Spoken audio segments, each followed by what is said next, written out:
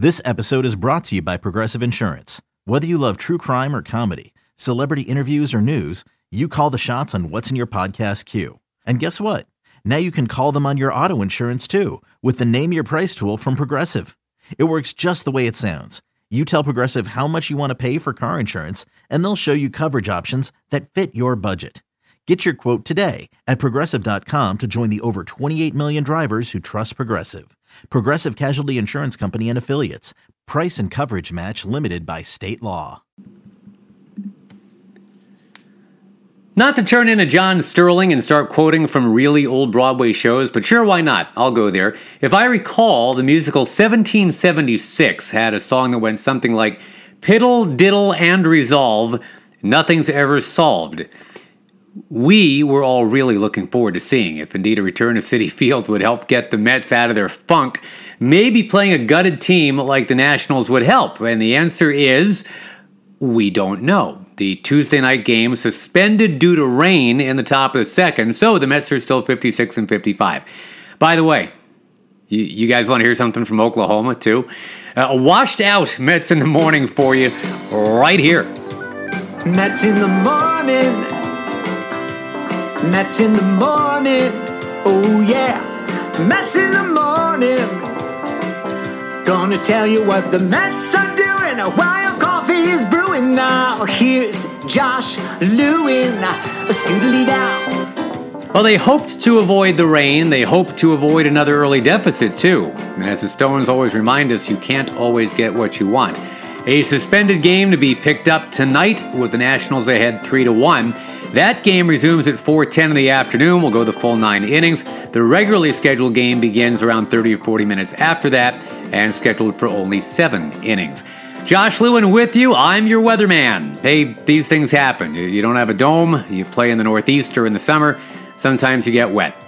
You take a chance just crossing the street every morning or sticking your face in a fan, right?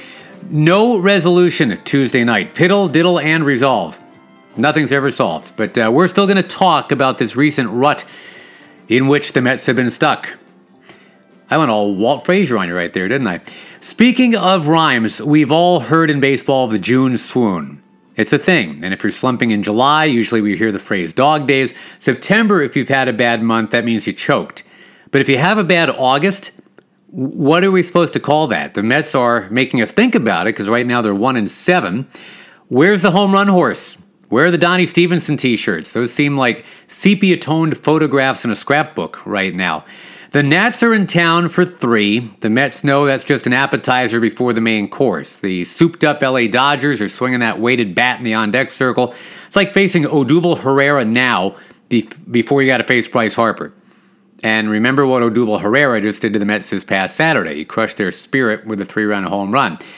Heading into the Tuesday night game at Citi Field, where the Mets won 75% of the time through the All-Star break, keep in mind, I think a lot of us were still thinking about the 2 major issues that have held the club back so far. And they're still above 500, but they're being held back by, number 1, injuries to the pitching staff.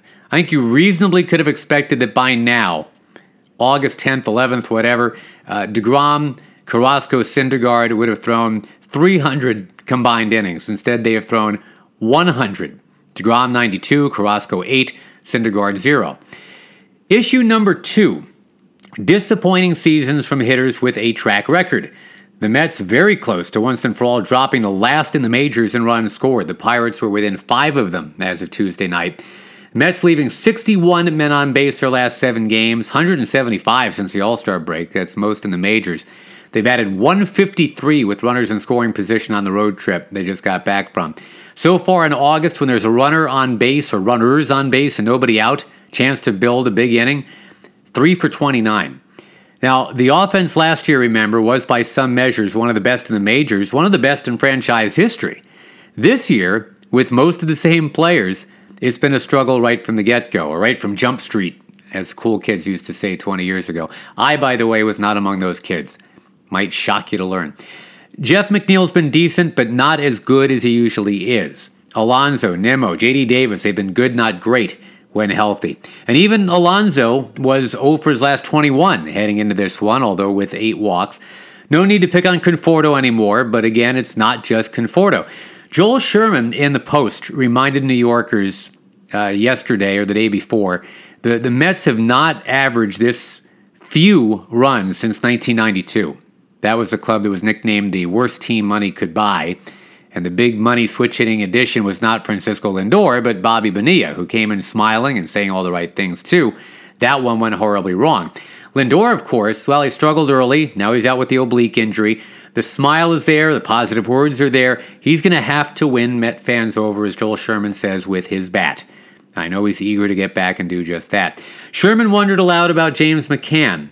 An 86 OPS plus is the lowest by a Met with at least 300 plate appearances since Juan Lagares' 2015. If you keep it on OPS plus, Dom Smith is not good either. 110th best of 135 qualifying players. Maybe the plunge of Smith, and like Gleyber Torres with the Yankees, can be explained at least a little in asking guys to play defensive position they're not really suited for. That can take a toll on your confidence sometimes. But even lovably cynical Joel Sherman said this at the end of his column. He said there's the prospect of Jacob deGrom potentially returning from injury in September, the possibility of the most dynamic double-play duo in baseball showing off in Queens when Lindor is back and his childhood friend Baez is there too. There's the fact the Mets managed to sit in first place for 90 days despite everything going wrong. I think Joel's exactly right. And hopefully the Jim Harbaugh olive jar theory is in play. You guys know the Jim Harbaugh olive jar theory? Jim Harbaugh, pretty famous football coach, says sometimes getting a win is like getting that first olive out of the jar. You got to really work for it. Get that finger way down in there. They're all jammed up.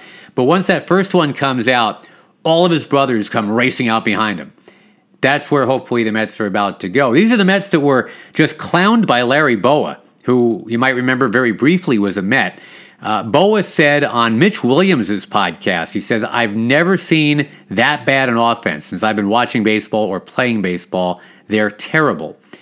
Well, Larry, let me introduce you to the 1972 Texas Rangers. That's been my go-to for teams that I've seen that have an offense that's stuck in first gear. I always say, that team, which was actually a fairly respectable 15-15 to start, but then the wheels came off, and then the doors, and the steering wheel, and the bumpers, and the side mirrors. The rest of the way, that was their inaugural year. They were 29-85.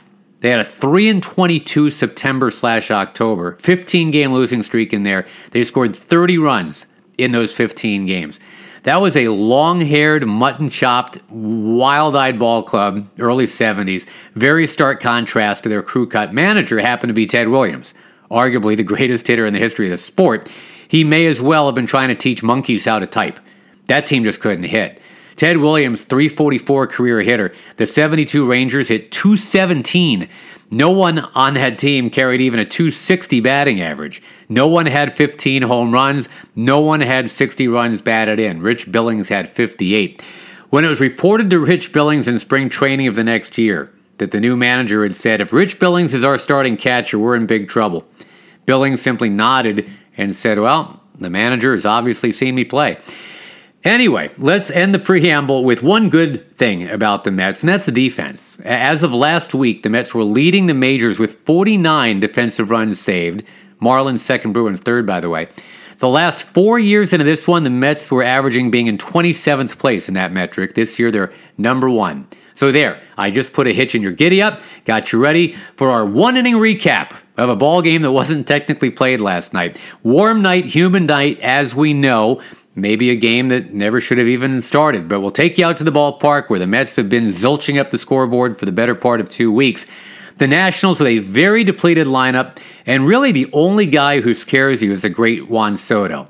So, with 2 on for him and no one of note batting behind him, you're really hoping something like this doesn't happen. Here's the pitch, and there's a fly ball, well hit to left center. Nimmo on the run, going way back. It's gone!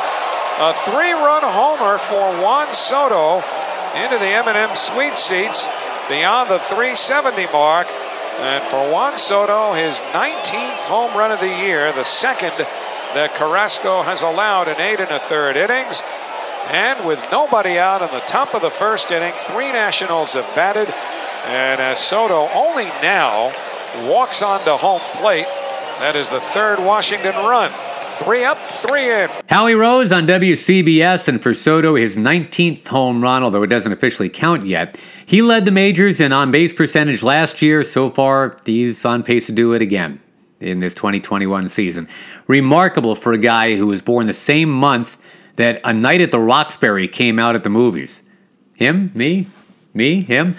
Anyway, Carlos Carrasco recovered, got out of the inning down 3-0. Mets fought back in the bottom of the inning with the rain picking up. And as much as they'd been up there swinging wet pasta in Philly, all 4 batters in the bottom of the first hit ropes. Nimmo lined out, McNeil a sharply hit ground ball out. Then Pete Alonso ended that 0 for 21 with a booming double. And up came Dom Smith with hard hit ball numero 4. Dom. Breaking ball hit deep to right field. Soto going back, takes a look, and it one hops the fence. He gave up on that ball. It's on the warning track. Alonso scores. Smith jogging into second, stops there with a double. Howie on the call again, and 3-1 at the end of one. That's as far as the two teams would get. Darn shame to lose Carlos Carrasco because of a suspended game, since the Mets are trying to get him stretched out. This is a guy you need to start going 6, if not 7 innings soon. Most he's gone so far is 4. After the game was called, Luis Rojas was called on to meet the media. Hey, Luis. I guess first off, what does this do for your pitching now? Yeah, well, we're still talking about it. I mean, we're ready to pick up the game there. Probably start with Drew at that point, since we lost Carrasco due to the delay. We're talking about it more and more, what we're going to do tomorrow, picking up this game. It's TBA for the continuation of the game. We're setting up Stroh for game 2. So, yeah, we're still talking about it. Could that just be a bullpen game the rest of game 1 for you? We don't know. I mean, at least we're going to start with Drew. And then we're going to go from there.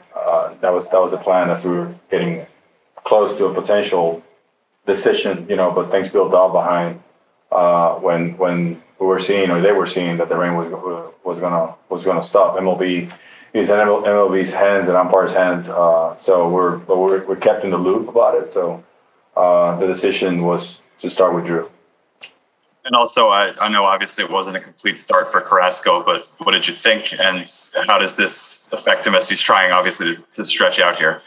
So he came in and he did ups downs here in the covered mounds. So he did a number of pitches, and we sat him down and we got him back up. So we simulated some innings for him. It's not the same by any means, but there's some things that you can work and that he can do, the up downs close to what it is in the game. But I mean, he had his pitch counts right. He had 2 ups there. He had some stress in that first inning, and that's something good for him to go through. Even though he didn't finish the outing, but I think he'll be set to go again in his next turn. All right, there's the manager, and on a very unsatisfying night. We also have an update on Javi Baez for you. In the words of Collective Soul, he's doing better now. Wasn't in the starting lineup last night, but maybe in the next day or 2 he will indeed return despite the wonky hip. The Mets who were in the lineup last night, I'll give you one nugget on each guy, just so that you're feeling like you got your money's worth today. Brandon Nimmo against lefties this year, hitting .347, .475 OBP. That is second in the majors among lefty hitters when it's lefty versus lefty. Good job, Brandon. Jeff McNeil, he's hitting .311 in the 31 games since the start of July. That is the Jeff McNeil we know and love. Pete Alonso, how about a lifetime .338 average against this Washington outfit? He's reached base safely in 24 straight starts against the Nats now. That's pretty good. Dom Smith, this is not good. OPS with 2 strikes on him this year of .382. That is the second lowest in the majors. Early in the count, he's an assassin. Later in the count, jammed weaponry. Does not work out with 2 strikes for Dom. Michael Conforto, still tied for 7th in Mets history with Lucas Duda on the home run chart, 125 of them, but it's a big jump up next because Carlos Beltran is sitting there with 149. J.D. Davis, 227 at home, but .333 on the road, a little backwards, as is hitting .179 against lefties, .329 against righties. You'd think it would be the other way. Jonathan Villar, just 11 for 61 with runners in scoring position, batting average of .180, but he has 12 home runs and only 270 at-bats, something you do not expect from a speedy infielder wearing the number 1. James McCann, since we're talking about uniform numbers, he wears, as you may know, 33. So I'll give you the last 3 players that wore that number for the Metropolitans. Todd Frazier, very briefly last year. Hector Santiago the year before. And for 7 years before that, this one you probably know, you might even have this jersey somewhere in your closet, Matthew Edward Harvey. That's the nugget you get for James McCann. Sorry, not a lot else that really pops right now. Hey, before the Tuesday game, should mention to you the Mets hosted their 6th annual Mets Military Softball Classic. That was presented by Fiserv, got the branches of the military against each other in round-robin softball. Took place on the field at Citi Field. Army was the winner, but everybody got the ballpark buffet in the Bullpen Plaza afterwards. Before today's game, something nice, Mets wives will join City Harvest, New York City's finest, and largest food rescue organization to pack dozens of family-sized bags with fresh produce and canned items that City Harvest will deliver to food pantries and soup kitchens all across the 5 boroughs. Really nice project that they have been doing now 6 years in a row. On the horizon, after these 3 midweek games against the Juan Sotos here, there is another storm cloud gathering. And I apologize for the rain metaphor after what happened last night, but the Dodgers are currently in Philly, and their bus driver does know the way up I-95. Last year's champions will be here soon enough, and the Mets are going to see 2 aces in 3 games. Walker Buehler is 12-2 with a 2.13 ERA. Just had an amazing month of July. He'll pitch Friday, and then Sunday, just when you thought you saw the last of Max Scherzer, yeah, he's not going to pitch for the Nationals this series, but he will for the Dodgers on that Sunday night game. Don't forget that is now a night game, 7:08 start, thanks to our very good friends at ESPN. So, again, tonight, 4:10 completion of the Tuesday game. 3-1 Washington in the second is where we hit the restart button. 1 on, nobody out for the Nats.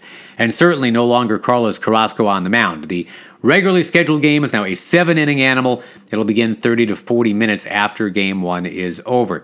That regularly scheduled game is supposedly a matchup of Joe Ross and Marcus Stroman. Each man 4 games under 500 on the win-loss ledger, but both with very solid ERAs. The Thursday matinee, 12:10 first pitch, Eric Fedde against the 41-year-old Mets lefty Rich Hill.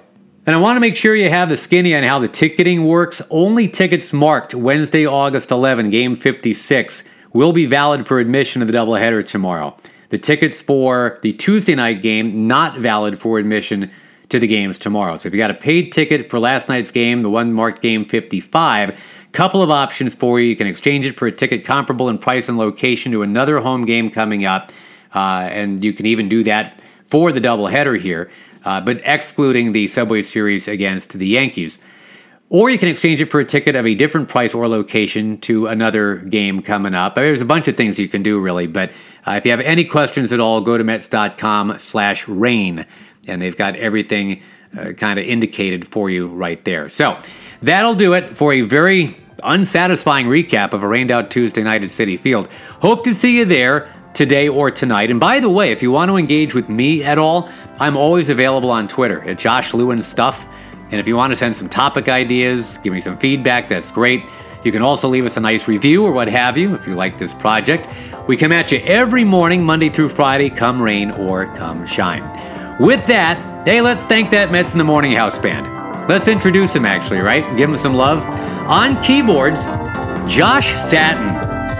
Slapping the bass, it is Essex Sneed. The horn section is Vinny Rotino. And on drums, ladies and gentlemen, Ronnie Cedeno. This is Josh Lewin. Thanks so much for tuning in. Talk to you again soon.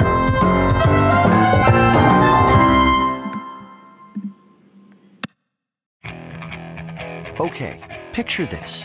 It's Friday afternoon when a thought hits you. I can waste another weekend doing the same old whatever, or I can conquer it. I can hop into my all-new Hyundai Santa Fe and hit the road. Any road. The steeper, the better. Because my all-new Santa Fe is available with H-Track all-wheel drive, so I can hit the trail without a worry in the world. Heck, with 3 rows and best-in-class rear cargo space, I can pack the whole family in with all our gear. We've got available dual wireless charging for our phones, so we'll never lose touch with civilization, and we won't lose touch with the primordial power of Mother Earth. So which is it? Waste the weekend or do something a little more epic? And conquer it in the all-new Hyundai Santa Fe. Visit HyundaiUSA.com or call 562-314-4603 for more details. Hyundai, there's joy in every journey.